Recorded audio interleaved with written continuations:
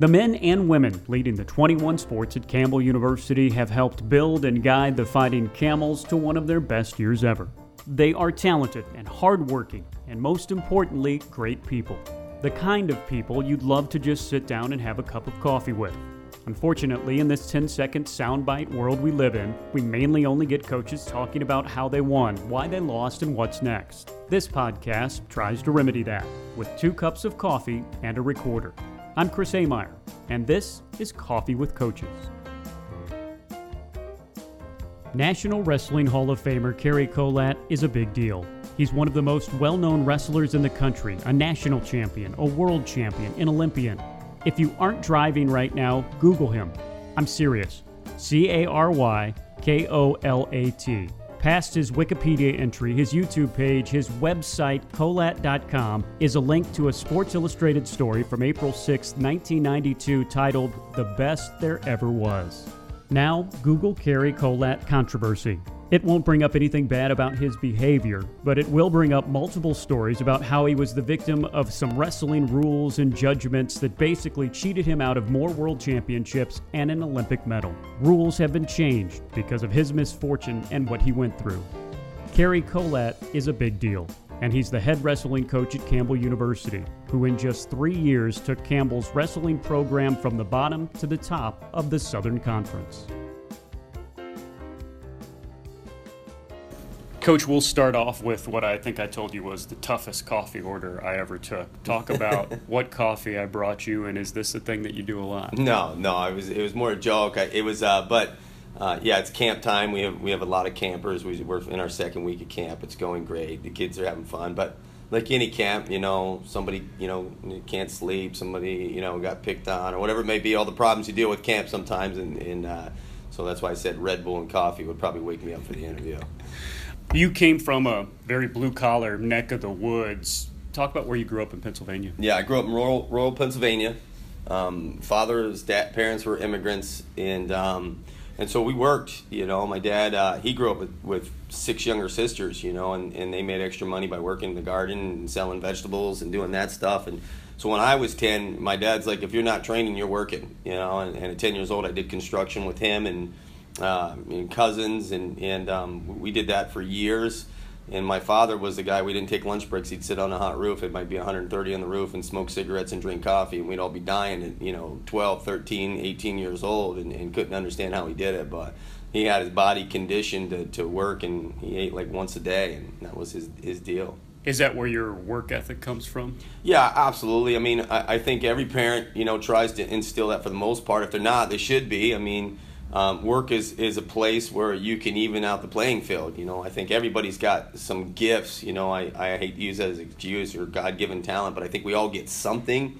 But in the end, where we're equal is just a work ethic, and so he tried to instill that in me, and that was obviously applied to wrestling, and I try to apply that to my guys now. That's where we can always be the best at, and then we can counter guys' God-given talents with work or being smarter and more strategic in areas. Pennsylvania is a wrestling hotbed. Is that how you got into it? Because that was the culture, and I guess once you got into it, how did you grab it by the horns? It's 5 days a week from the time you start. Like my wife's from Maryland, and when I moved to Maryland, I ran a club up there for years, and I would meet kids, and they'd say they've been wrestling for 7 years, but only been doing it 2 days a week for 7 years, and I didn't know any different. Like, Pennsylvania is organized from our high school program would also, to some extent, organize our elementary school program. So we were the Jefferson Morgan Rockets. So you had the Jefferson Morgan Rockets, the high school team, the middle school team, and the elementary team. And so there was depth all the way through, and that's how a head coach at the high school level would make sure his future was bright. But it was 5 days a week. I mean, when you signed up, it was 5 days a week, Monday through Friday, and then Saturday was a tournament. So it was really 6 days a week, and Sunday was off, and then you started all over again. And that was the culture of Pennsylvania. I guess it was, it's cold. I mean, it's not Siberia, but it's cold, and so wintertime comes, it's basketball and it's wrestling, and that's what you did. And everybody in the area did it. We all wrestled. Any of your buddies would be like going to wrestling practice. It wasn't like some kid didn't wrestle. When you got to high school, you never lost. Wrestling high school in Pennsylvania, which has some of the best wrestlers in the entire country, 137-0, just incredible.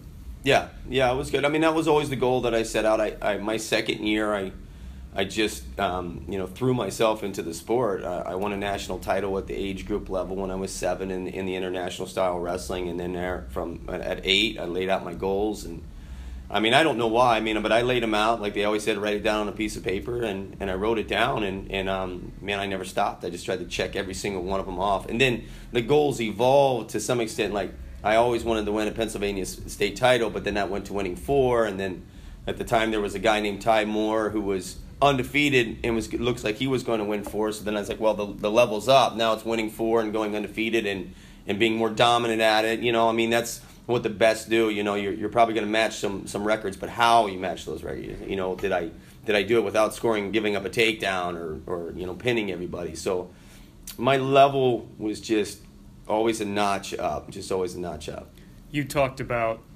you look back at that record and love the record, but you love more what you thought it did for your high school and your community. Yeah, absolutely. So we hadn't had a state champ since I believe it was like 1959 or 49, something like that. And we had an older gentleman who was our assistant coach named Ernie Benedict, and at the time he had coached my father. He had coached. I mean, everybody I came in contact with knew this guy, and I think at the time when I was in high school, Ernie was. I mean, he might have been 76 years old already. And he was awesome. He was our assistant coach / trainer / comedian. If you got hurt, he was a guy. He cold sprayed it and said, go back over. That was how treatment was done back then, Or it was the opposite. You got hurt, put some heat on it, and get back in there. And so we hadn't had a state champ since, one of those decades. It was maybe a 40, 50-year gap. And Ernie was the guy who had coached that last guy.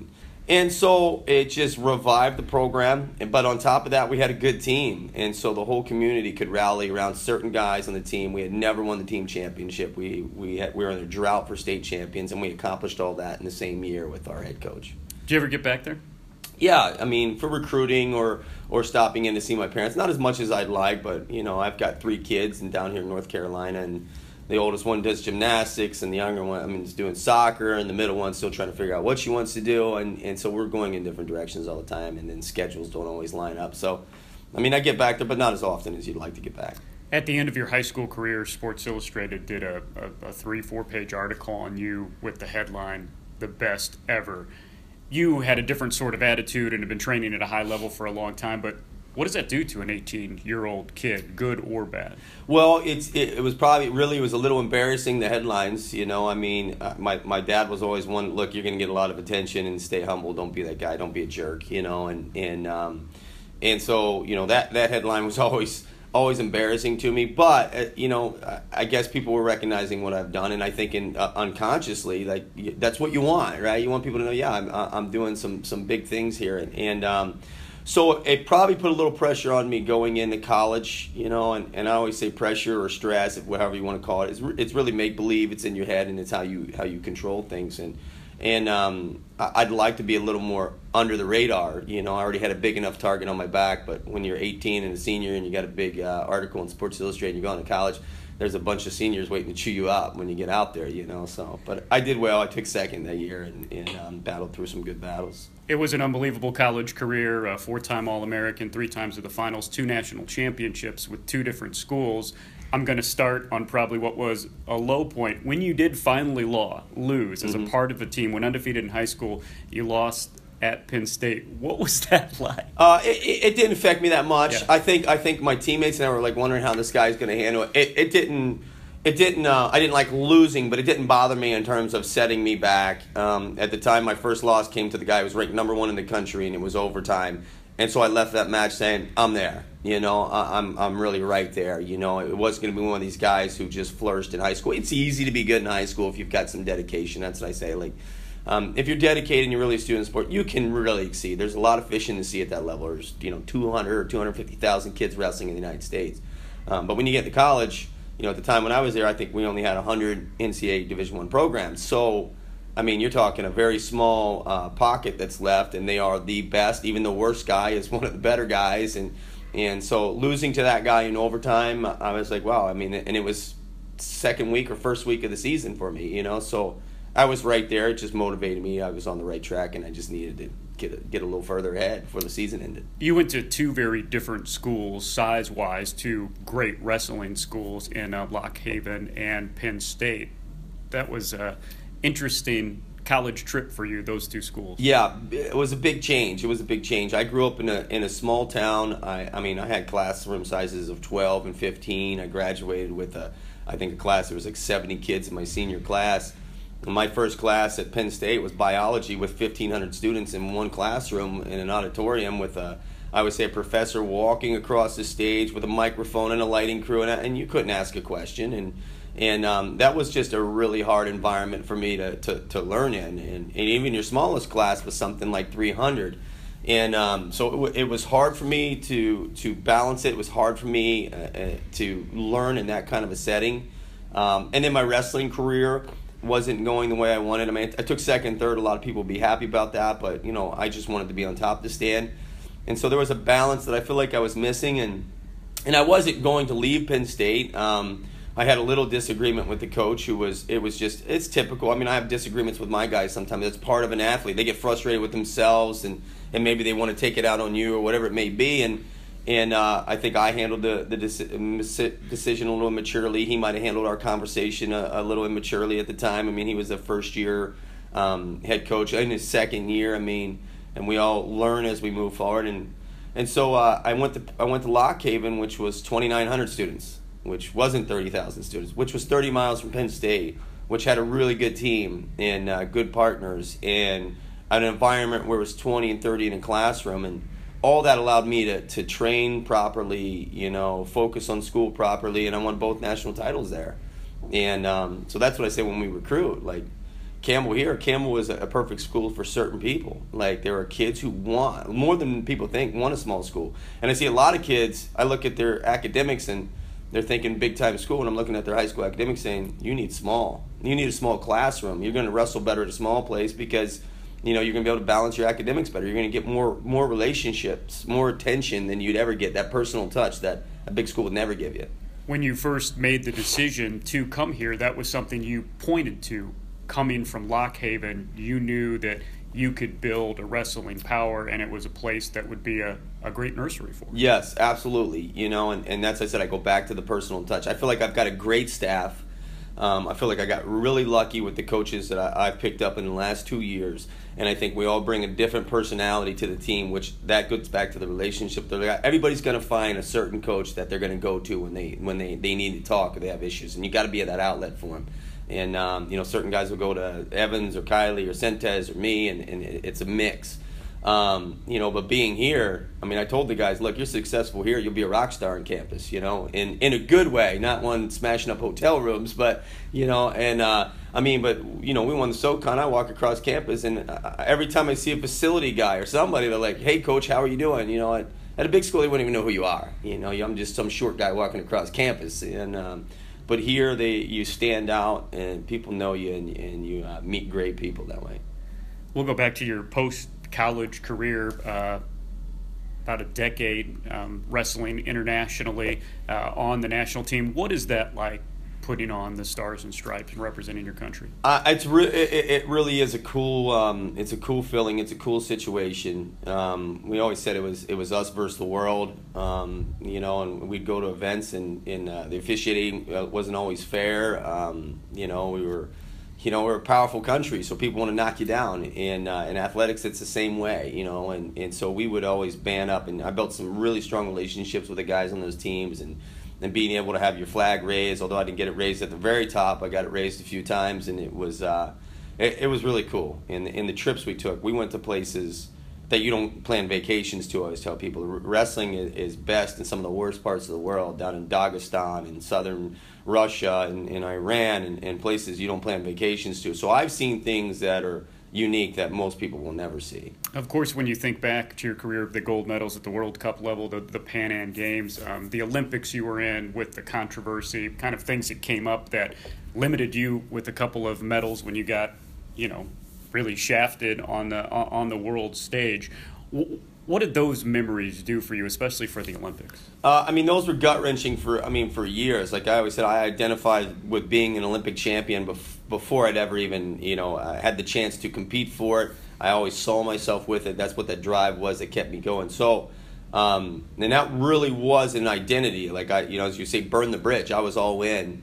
And so not having that happen, I mean, it took me years to really get over it. Not years down in the dumps crying in my basement, but it was tough. It wasn't easy. And I always thank God that my wife was there at the time, because I think it allowed me to come out of that funk for, years earlier. And but now it's something that it's a teaching tool. I've got 3 kids, and it's a teaching tool. And the truth is, like you say, you might say life's not always fair, but it's not that it's not always fair. I mean, things happen in life that you don't expect. You don't get everything you want, even if you feel like you put all the work in.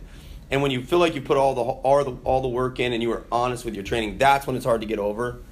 But you got to get over it. You got to get through it. And then when you become an adult, a real adult that has children, and you're managing kids, then you realize, okay, this is what life's about, And so I'll take all those bumps in the road and use those lessons for them, and my wife will use bumps in the road for her and use those lessons for them, and hopefully we put out 3 good kids who contribute to society, and that's how we move forward. Like most wrestlers, you were training internationally and starting your coaching career. Has to be difficult, but what did you like about coaching, obviously, to continue it like you have? I mean, really, when I finally, first of all, you got to drop your ego. When you're a competitor, we always tell the guy, you have to be selfish. You have to be selfish, whether it's your, girlfriend relationships and there's a party, she wants you to go. I mean, you have to be selfish first. You got to think about you.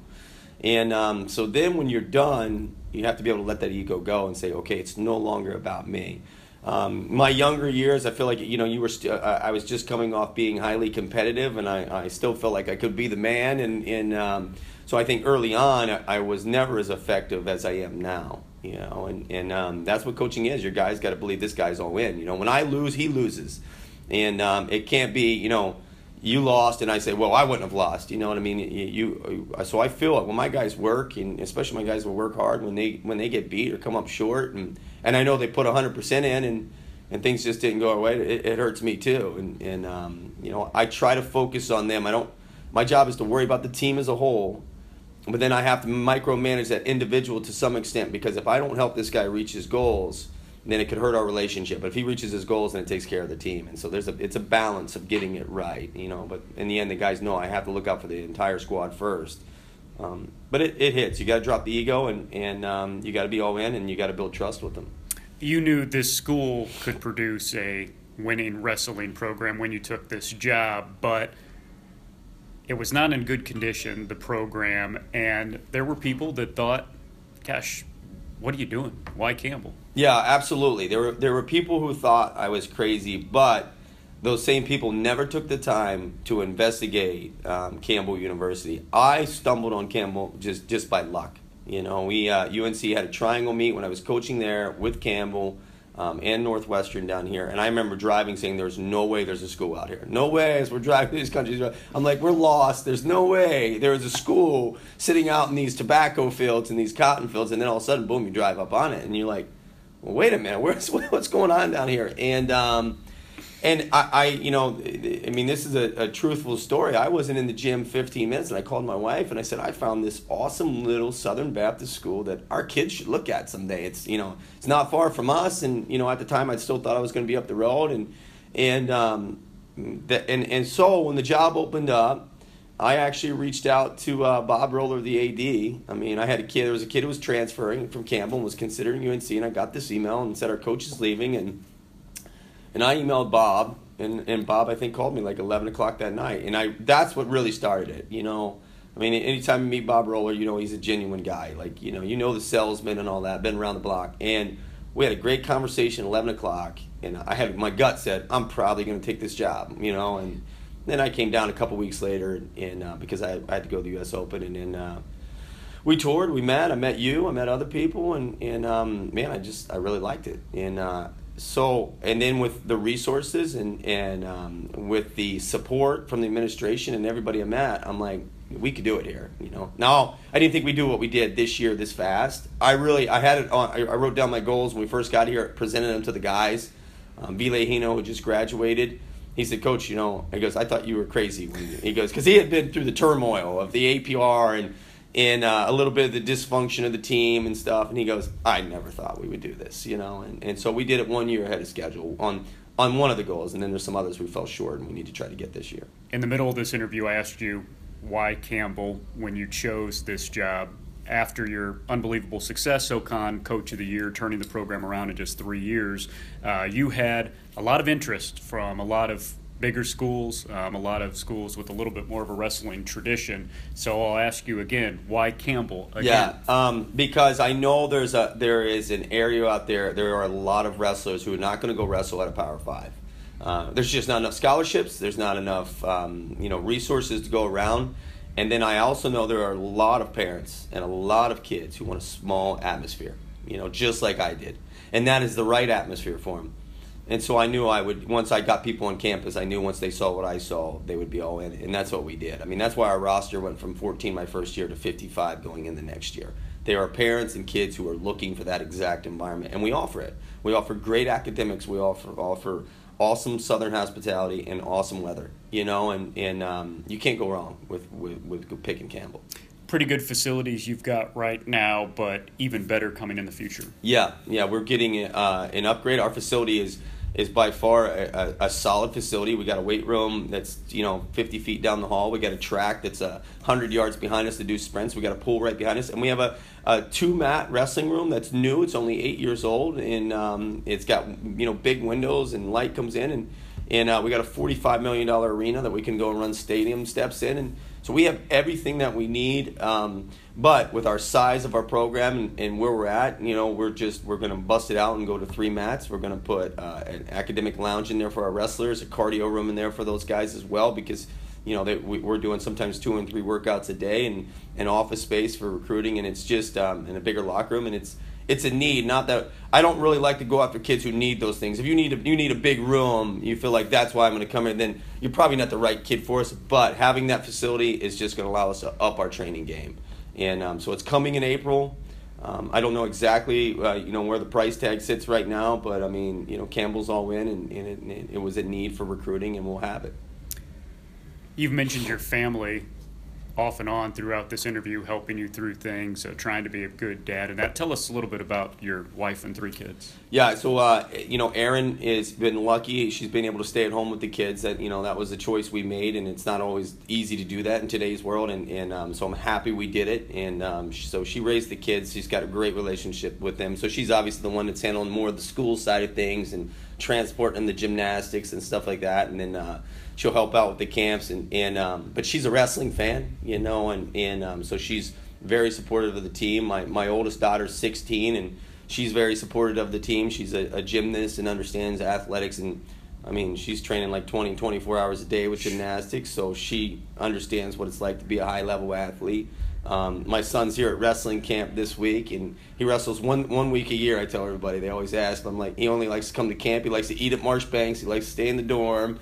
So he trains all year for 1 week is what happens. And then my middle one, she's my buddy. She's my sidekick most times. If I got to go somewhere, she'll jump in the car with me and travel with me. So they've been great. They love being at Campbell, and they were a little shell shocked. They went from They had spent some years at UNC, especially my son. Mm-hmm. He was like 2 when we came down here, and so they were used to this big football stadium and all this stuff. So Campbell was a little shell shock to them, and even my family thought I was a little crazy when we were looking at it, and now they love it. They love it. Finally, I know you've through your whole career written down your goals and followed the path. What have you written down for Campbell University now moving forward? Yeah, I mean, we plain and simple, we want to win the SoCon every single year. That's the type of program that we should be. We should win the SoCon every single year. We should be sending 7, if not 10 guys to nationals every year. Nathan Kreiser broke through the seal and got us our first All-American. It's like, putting the man on the moon, the first step. Now we're looking at going to Mars. So that's where we're at. Now it's getting guys on the stand every year and getting a guy on top of the stand. Individually, those are the things that need to happen. We need a year of at least 5 guys doing something at the national tournament, because we need to constantly be a top 20 team. Like, a standard for us is always to be a top 20, but now we need to start pushing to have that bounce where we're going to bounce into the top 10 and bounce into the top 5. I mean, Edinburgh showed years ago that they can do it. I mean, they took 3rd in the country. When I was at Lock Haven, we took 5th in the country. the perennial top 10 is getting a little tougher to break into from when I wrestled. Now we have less schools, in the Division I level for wrestling. So you're going to have the Penn States and the Ohio States and the Iowas and the Okie States, and all those schools are always going to be consistent programs with tradition. So a school like us needs to bounce into the top 10, top 5. If we fall out of the top 20, we're not doing something right, And so this coming year, that is a big jump for us. We're looking to go from 38th to be the top 20. And then the other thing is, when I got here, one of the traditions at Campbell was they were always consistently a top 10, top 15 program academically. We went from APR issues to being 21st in the country academically. And so that needs to be a top 10 program every year. So we've got both things that we're pushing for, and we've got smart guys who work hard. Coach, thank you. Enjoy your black coffee and Red Bull. All right. Thanks, Chris. I appreciate it, man.